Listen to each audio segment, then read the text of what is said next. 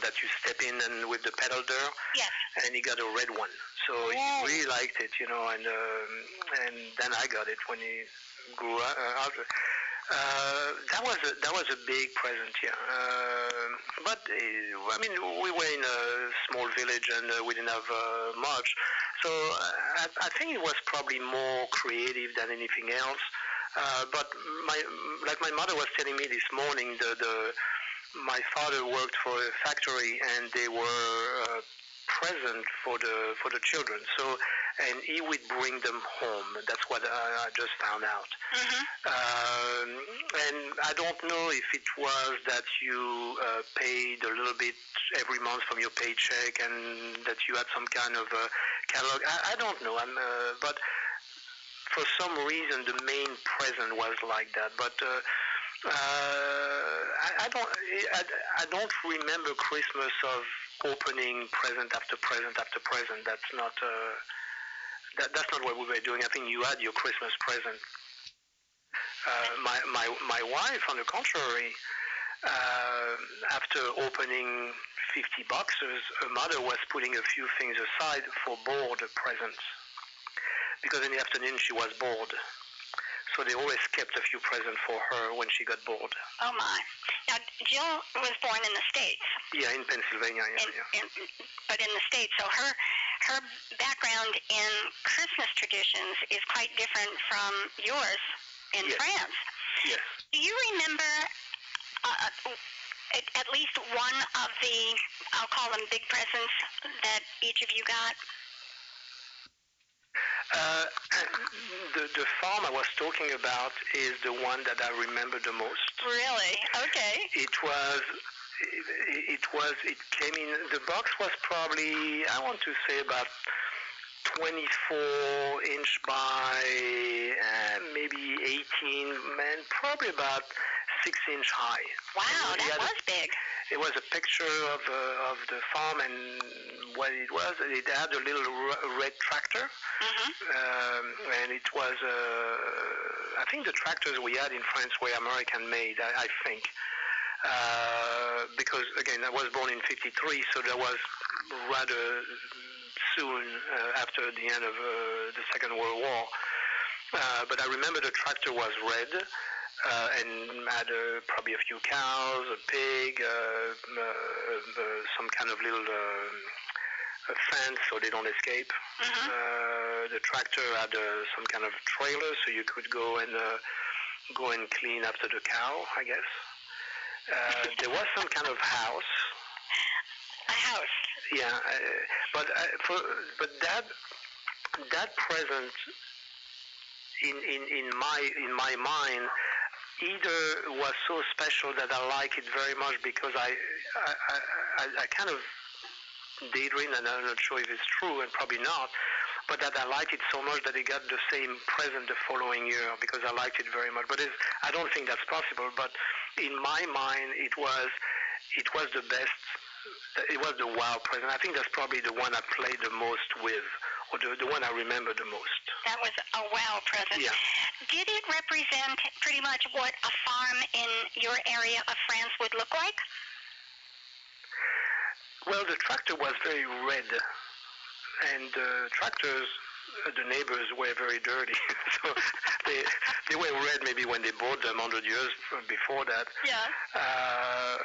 The cow looked very happy, and the pig was very clean, and the pig we had was not clean. Well, it was pigsty where you lived. Yeah. You had a pig. Did you have any other farm animals? Well, because my father worked in a factory in the next town, so we were not farmers. But my grandfather was he immigrated from Switzerland with 4 daughters, and then they had my mother in when they were already in France. And he was I guess superintendent for farms. So basically, he would go to the people who own the farm, let's say the earl or whoever that own a few farms, and then they would have a métayer. The métayer is the guy in charge of that farm. And so that's what he did, in a lot of different areas. So he was a farmer. And I think when my mother got married, my grandfather gave them a cow. I mean, probably something else too. But so we had a cow in our house, not in our house, but we lived in the village, so that was not the farm, like the little house in the prairie, where you run, in the fields. It was like in that village was very small. We had only two streets. It was La Grande Rue, meaning the big street, and La Petite Rue, meaning the small street. So we lived in the small street, and it was the house next to each other, like in villages. And you had basically, you entered through what I guess would be the garage. Imagine like you will park a car, so you had a large, like a big wide door, high, and then within that door you have a smaller door, like you see in movies, like in France or whatever, in Paris when you see movies. And so you enter through the small door, but you could open that large door completely to bring maybe hay or whatever in the house. But that was almost like, imagine like a garage next to the house. But I remember the door was blue, and when you entered, we had a cow there, And so we had also next, that's where when you milk, we had not the tank, but where we put the milk. And I remember that you let the milk sit, so the cream will go to the top and in the milk, and my mother would make the cake. I mean the cake, but there's something called in French, or I don't know if it's everywhere, but we call the cake, and the cake was like a pound cake, and it was called a cake. And what I found out again today, it's a good day today. I learned a lot. Talking with my mother is that. The typical, and I'll tell more about the Christmas log, the traditional cake you have at Christmas, the pastry, with the buttercream and everything, and it's kind of like a jelly roll. With the buttercream, you roll it and you make the decoration. So that's how I learned or whatever to make that. But what she was doing, and I just found out today, is that actually they would take that pound cake, that génoise, basically, the sponge cake, I guess it's called, and that baking it in that square container like you do any pound cake, and she would cut it lengthwise, like in 4 pieces, but lengthwise, and shave the angle to make it round, and basically that's what you use, and put the buttercream or jelly or whatever between the layers, and that's what you used to make the bûche de Noël, the Christmas log. So you're saying bûche de Noël, that was strictly a Christmas sweet that you had. What about other special things like candies, for example? Well, a big candy in France for and again you have the different region, like for example the nougat. You have the town of Montélimar in the middle of France with the town of Nougat. That's where the nougat comes from. And it's big at Christmas, but one thing was very, very big, or used to be very big, obviously, are the truffle, the chocolate truffle, and also the chestnut, the sugar chestnut. Do you know what I'm talking about? Oh, yeah. Marron glacé. And so basically that's the chestnut that is cooked in sugar syrup. And that's a big Christmas thing. Big Christmas thing. You don't get treats like that during the rest of the year. Well, actually, you don't have them even in a confiserie, which is the place where you go buy the chocolate. And I mean, before in a small town or villages, the boulangerie for the bread and the pâtisserie and the confiserie, that was kind of all together. But then in towns you have, it's a very different, someone who is a great baker is probably not a great pastry. Got it. And it's not because you're in the pastry business that you are specialist in chocolate. So now is very specialized. I was in France in January. I went for my mother's birthday, and I went to buy some chocolate to bring home, and I think I probably got some of the chestnut, but they didn't have much because it's just basically they make it specially for that time of the year, and also it doesn't really sell probably at the different times. Mm-hmm. But there are some, even some of the chocolate who are very specialized in certain times. And my wife loves the French chocolate called the griotte, and the griotte is a variety of cherries, and they're very small. And basically, those cherries are kept with the stem and the pit in like probably like a type of cherry brandy or like a brandy type of liqueur, and they will macerate probably for, I don't know, from when they are harvested, in the summer until the fall. And then for Christmas, they make the chocolate. So basically, is that griotte who goes in a little chocolate cup. And so the griotte goes in sometime with a little of that liqueur, and then they close that chocolate cup. And most of traditionally you have it with the stem sticking out, and that's the griotte. And my wife loves it. That's her favorite chocolate. So I wanted to buy some, and even though I was in Annecy in the Alps region, my mother's birthday is January 25th, so I was right there end of January, and I probably went to 3 or 4 confiseries to find the griotte, because what I didn't know, and I found out. This winter is that actually the confiseur or the people who are making those griottes buy a certain amount of cherries. Then they make the chocolate and they sell them. So it's not like we're going to make some more. Basically, you buy it, you make it, and that's what you sell. As opposed to maybe some other chocolate, maybe like the orange peel or whatever that you can make year round. How interesting. Was there a lot of gift exchanges when you were growing up?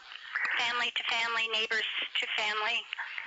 I don't remember too much, no.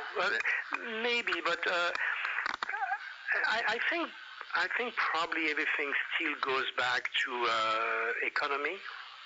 I'm sure in more affluent families or maybe in town or whatever, there will be more of that. But I don't remember much of that. I mean, we were so poor, I don't even have a middle name. Is that true? Yeah, Marcelle Brickney. I'm not even Marcelle with some middle initial. No Jose in the middle? No. Oh, that's cute. Harry Truman did not have a middle name, and they just gave him the letter S. Maybe we could just give you a letter. I'll take P for pizza. It sounds good to me. That's fun. Gosh, traditional foods. We're back to foods again. When you sat down at Christmas dinner, what did the table look like? I think from the humblest family to the more affluent, there's a French say or expression. You say mettre les petits plats dans les grands. It means put your little dishes in the big dishes. And what it means is basically, even if you have not much, you still want to do right for your guest. I don't know if it translates exactly, but that's the idea. So I would say that even humble places or humble families will still get their best for Christmas. They still put out their best for family and friends. I would say, and even if they were just maybe not inviting anybody, or even for the family itself, maybe before going to midnight mass, there will still be a big deal of having a celebration or a special dinner. And typically the like here obviously in the U.S. Thanksgiving, or the turkey are killed for Thanksgiving. In France, we're very nice. We give them another month because we use them at Christmas. You've got a Christmas turkey, and not a well, Thanksgiving is an American holiday. Yeah, so being an American turkey is no fun because you get one less month to live. And on top of that, people serve turkey sometimes at Christmas, so they get a double whammy. Yes. How about things like Christmas cards? Yes.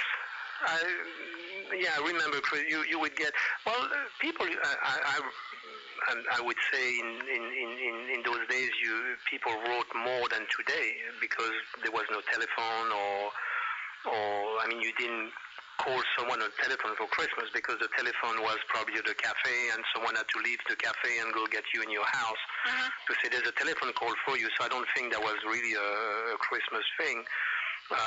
No, I would say people wrote to each other or cards. I remember the cards were smaller. We didn't have a hallmark. So there were a lot of Bambis. It was a way for family and friends to stay in touch with each other. Yeah, definitely. You wrote card for Christmas and you received card, yes. Did your family do anything different in the cafe during the seasons? For example, serving different kinds of foods?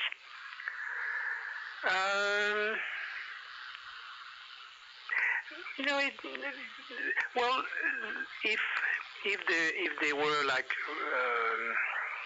for example, if a family reserved a table, let's say they had someone visiting, and they would have a special dinner, so they may ask for something a bit different.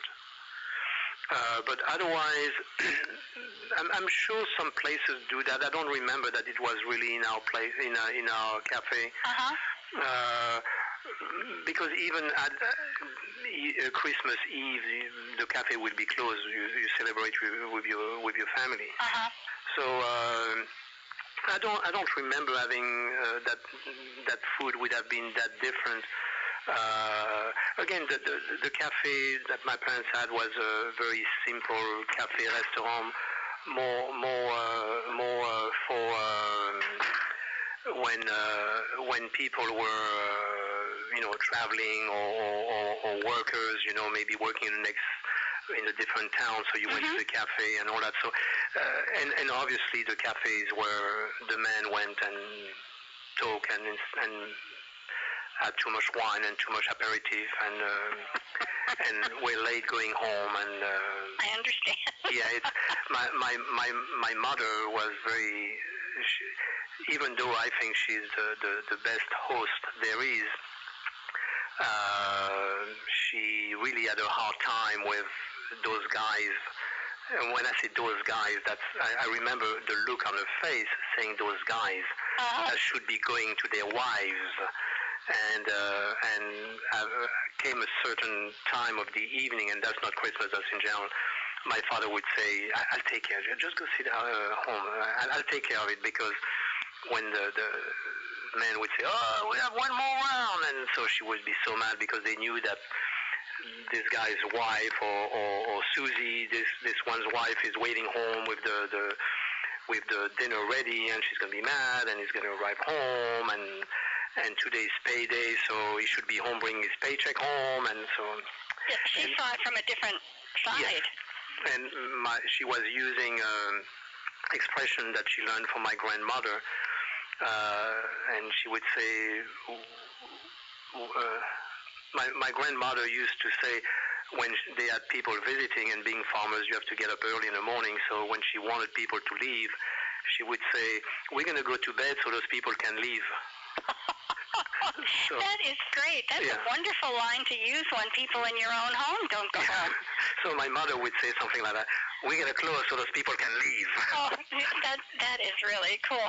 Your parents, based on what you're telling me with the ages of the three children, your parents lived through the Depression and World War II.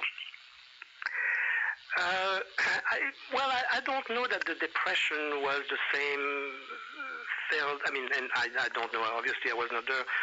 I don't know that the depression depression in the U.S. was felt the same way in France. That's not something I remember learning about. They didn't talk about it. Well, because basically there was the First World War, a little time between, and then the Second World War. So that was really. And being in a small village, and again being in the east of, being born in the east of France, is basically where both war and even a bunch of them before were the theater of a lot of those wars. Did they talk about the war at all? Oh, very much so, yeah. Very much so. Even in the village, someone would say, "Oh, this one sold butter to the German." Great animosity. Yeah, well, even I went to work to Germany in 1972. But for many people, well, the German, and because now to make it different, now we call, and I'm not being facetious, but now it's the Nazi, it's not the German, but it was the German. I think the calling the aggressor now Nazi is kind of to not water down, but just to say, well, there were just some people that were the aggressors, and obviously we're not here to talk about things like that, because I understand. that's depressive enough. But but I did ask about the kinds of conversations that you had with them about the war.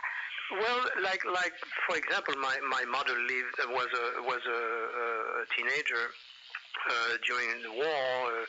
She learned to speak Polish because they had in the farms prisoner of war from Poland and Russia. The same way some soldier from France that were prisoner were tending the farms and the field in Germany. Yeah. And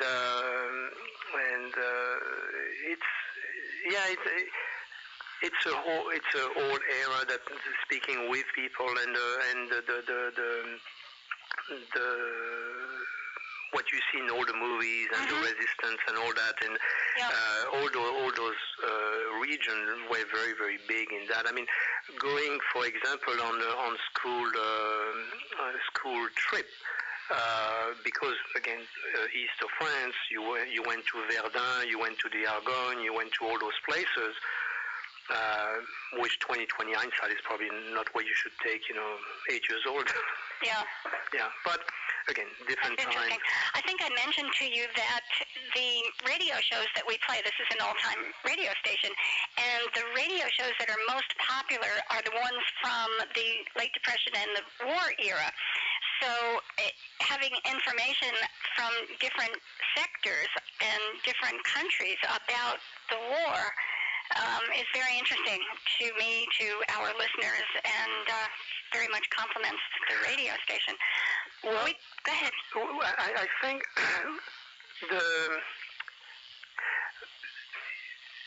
I am an American citizen and also French citizen. I've been here longer actually than anywhere else in the world, or even longer than in France. And because we in the U.S. are so insular, I mean, and the U.S. being such a large country, let's say the difference between people from Vermont or Mississippi or Southern California, comparing the distance, it's almost like having someone from Italy with someone in Norway and someone in Poland. So because everything is smaller and in the U.S. being such a large country, it's hard to imagine something like again, we were not. This conversation was Christmas and not war, but it's interesting to see that what countries are going through, and obviously we didn't have the internet, or then there was no internet, and what people saw were more the newsreel before going to the movies. that's what a lot of, I guess, the pictures or the way people, I mean, not the soldier obviously that were on the front, but people saw the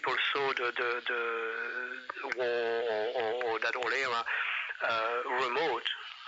Because we didn't have the internet that basically gives you that very same second what's going on. So I'm not saying it was cleaned up or made more romantic,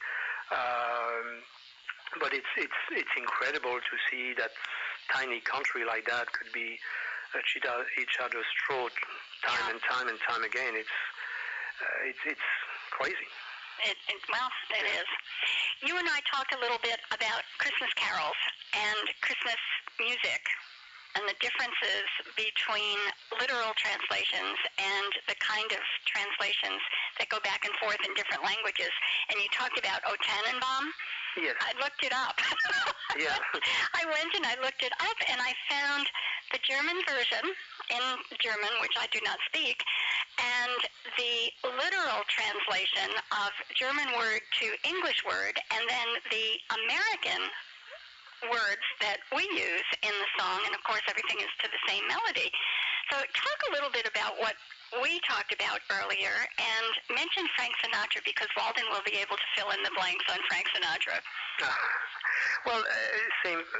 When I called my mother, she said, "Oh, my voice is a bit hoarse because she lives in a retirement home." And said, "This afternoon we went downstairs and we were singing, and I took my old song book, and so we sang this song and this song and this song." And it's interesting that I either spoke, well, actually, I spoke with you just after I spoke with my mother, that's right. But I was thinking about this conversation, and the song like or Christmas Tree that you were talking about, and or Tannenbaum in German, or Mon Beau Sapin, my beautiful Christmas tree in French. I don't know who wrote the song first. Probably the French. I don't know who wrote the song first, but it's interesting who the strength of words, and just from the beginning, and that's what Patricia and I were talking about earlier. When, for example, in German is our wie treu sind deine Blätter, and it's our true or faithful are your leaves. Okay, thank you. Okay, and then how green are you? So did you find out what it is in English then? In English, yes, the literal translation, and this of course is what I'm looking at on the internet, and everything on the internet is true, you know that. It says, oh Christmas tree, how loyal are your leaves? And some people say needles. How loyal are your needles? Okay. You're green not only in the summertime, no, also in the winter when it snows. Is that what not Bill Crosby, the other one, Bill Crosby was singing? Yeah, I don't know. Who sang Oh Christmas Tree? Everybody. Everybody. Yeah, I can everybody song. Yeah, everybody. But then in French is Mon Beau Sapin, Roi des Forêts, so King of the Forest. So like I was saying this morning, I mean, look, oh Christmas tree, oh how true are your leaves on your needles, oh how faithful are you. King of the Forest. Okay, whose version is better? I love the French. And the American version says, thy leaves are so unchanging, which is even more diluted than the literal translation into English, or as best you can do when you take from one language and go into another. It just is really watered down. Very different. You know, Walden this morning, and Patricia said, "Oh, make sure you share that with Walden because he loved that era." I was making the parallel with the song "If You Go Away," with the French song from Jacques Brel, who is "Ne me quitte pas," and I was comparing, for example, the strength of the word. If you go away, blah blah blah, compared to ne me quitte pas, don't leave me, and when you look at the words or the strength of the words, it's so much more. It's the power of don't leave me as opposed to, well, if you go. You see what I'm... Sure. Which country did the song originate? Now that I'm on radio, I have to be careful. I'm pretty sure, I think it's Jacques Brel who wrote it. So it's French, and that was the more powerful version. And when it got translated to English, it didn't quite make it. And I hope we don't get letters and we're in trouble because we stole it from Sinatra or his brother-in-law. But I'm pretty sure that's a Jacques Brel song. Walden, do you recognize that song? It's the one I'm thinking of. I think that there's a couple different versions, and I thought Sinatra had it in 52 or so. So, but I could be wrong on that. Yeah, no, but I think the initial,